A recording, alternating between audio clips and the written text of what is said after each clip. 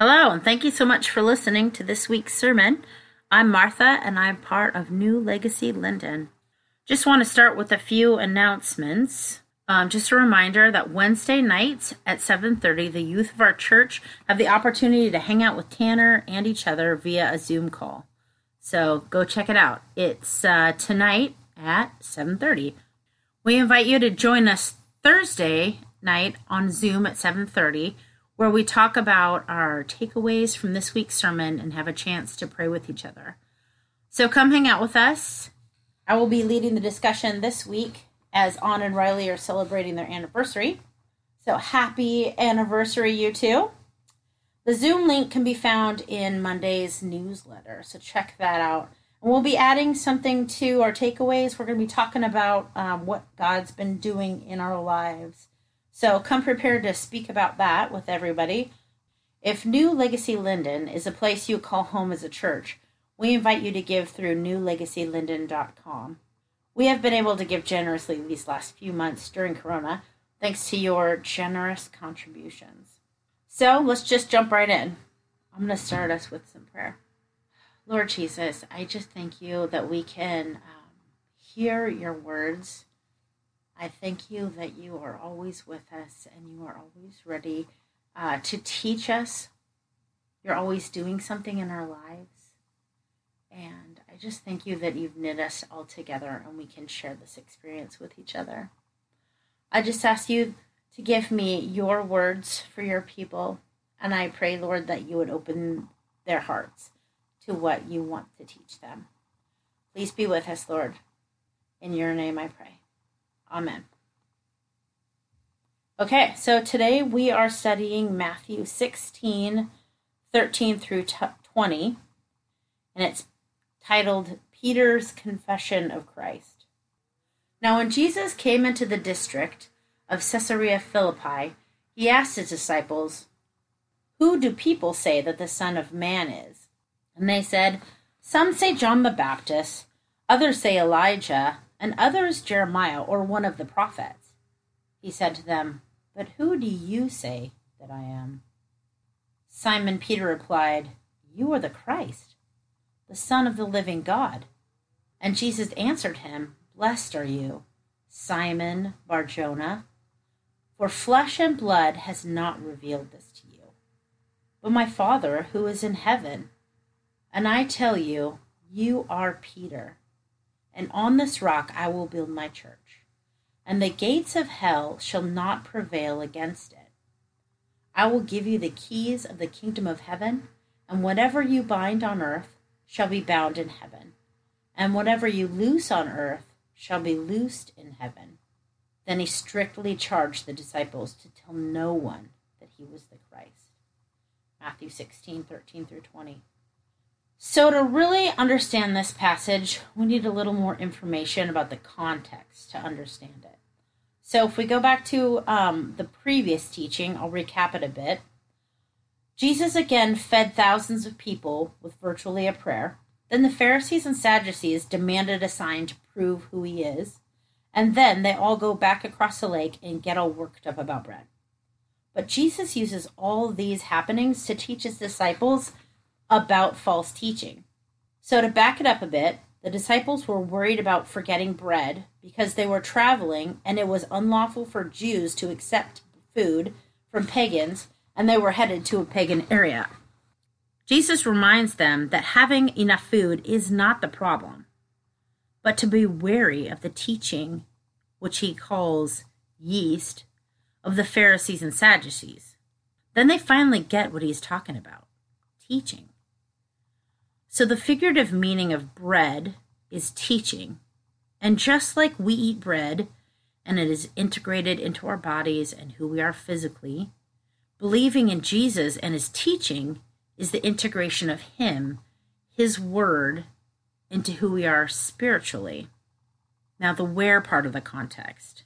They go to Caesarea Philippi, a pagan city, and also well known by all the people of this time and for like thousands years before this. This is the literal gates of Hades. There are many caves in this region, and many pagan cultures have used them for worship. It was believed that it was the place of the literal gates to the underworld or death. So why here? Why would he take him here?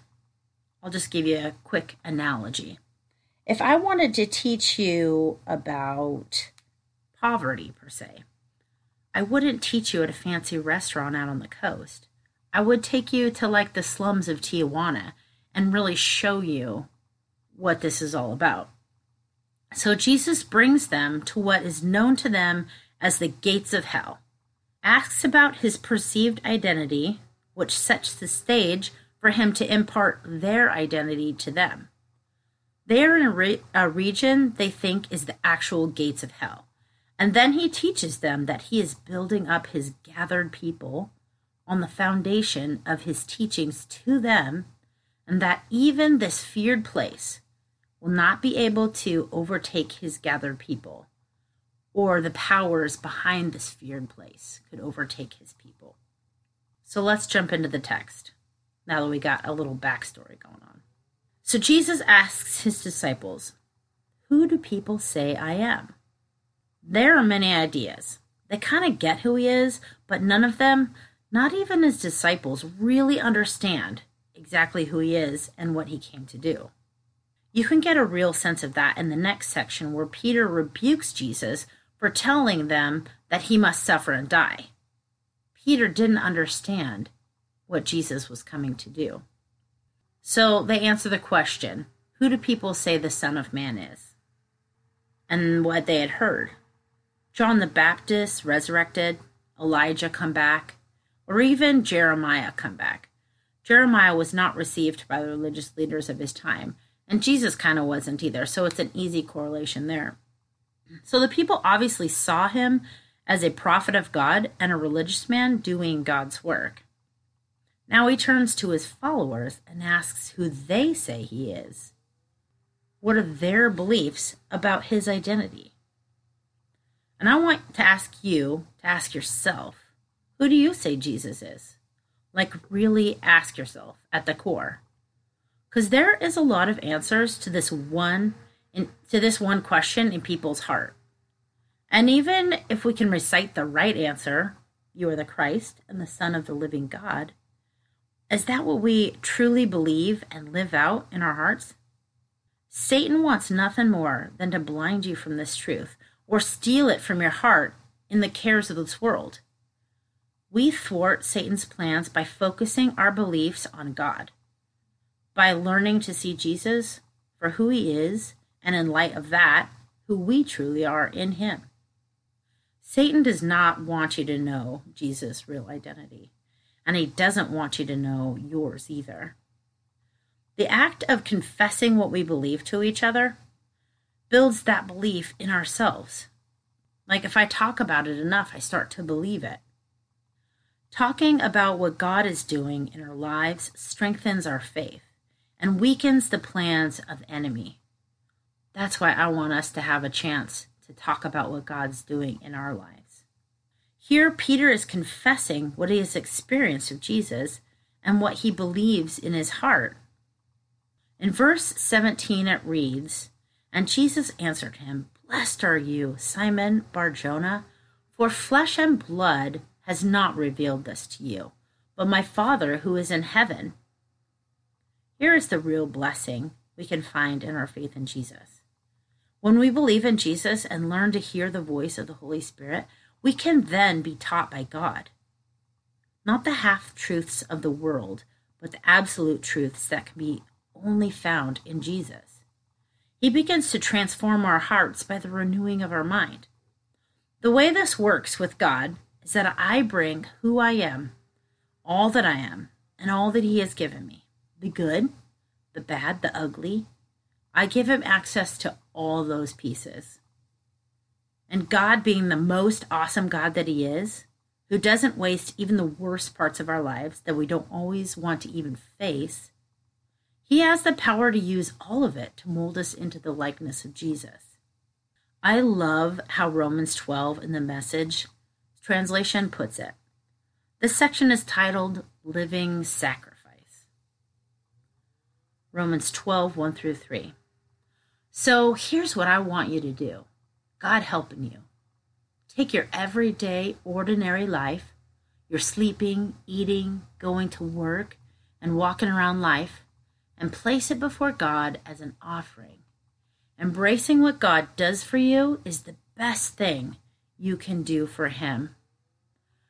Don't become so well adjusted to your culture that you fit in to it without even thinking. Instead, fix your attention on God. You'll be changed from the inside out. Readily recognize what He wants from you and quickly respond to it.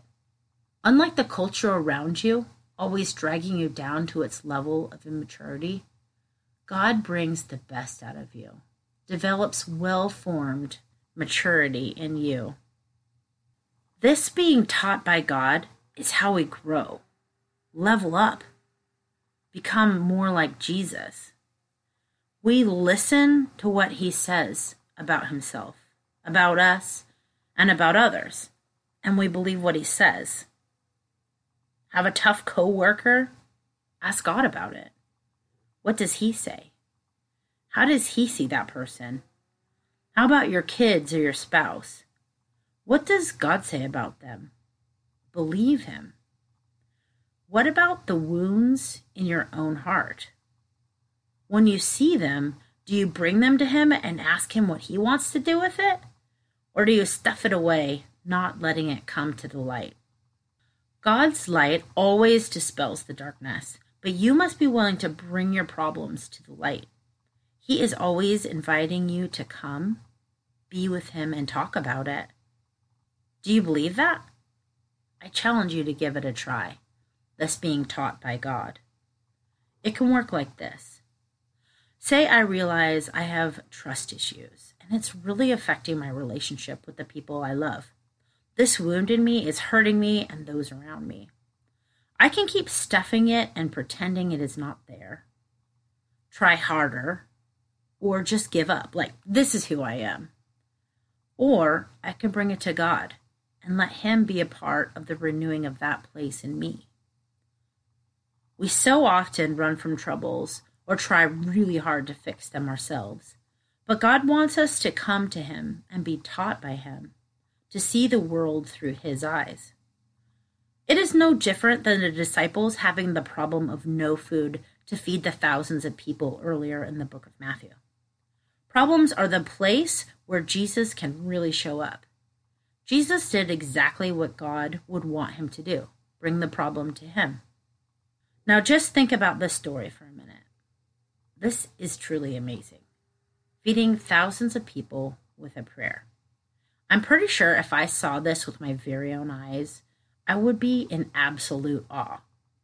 Jesus used this to teach not only His disciples, but the crowd about His identity, who He was, who He belonged to, and what He is capable of, and what we can be capable of when we partner with God. The more we trust in what God is saying to us and follow what He teaches us, the more we experience Him. Satan and his plans to kill, steal, and destroy cannot overcome this kind of light. And that is exactly what Jesus is saying in verse 18 through 19. And I tell you, you're Peter, and on this rock I will build my church, and the gates of hell shall not prevail against it. I will give you the keys of the kingdom of heaven, and whatever you bind on earth shall be bound in heaven, and whatever you loose on earth shall be loosed in heaven. Jesus tells Peter his identity. He is the rock, the foundation of Jesus' church. And not just Peter, but all of the disciples. Jesus teaches to and through them, and it is the foundations of our belief in Jesus, the stories of their lives, the things He taught them, and then the teaching of it all to others. This is the foundation for us, the church. The word Jesus used here means His gathered people. We, His gathered people, are literally built upon these teachings, just like the story of our ancestors is part of who we are. The story of Jesus is part of who we are. And that story was played out with and through the disciples. And the story continues on and with us today. And the enemy of our souls cannot overtake us because of the finished work that Jesus did on the cross. Jesus plainly stated it in verse 18.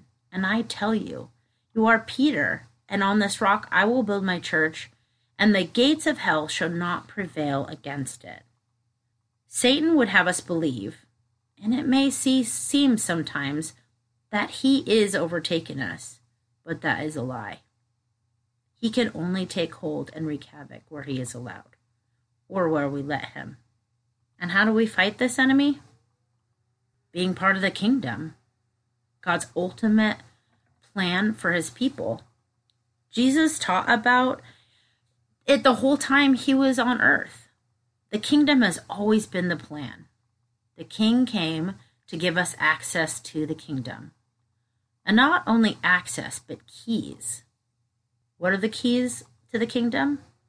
The authority to open and close, bind and loose. Having access to the goodness of God and loosening it.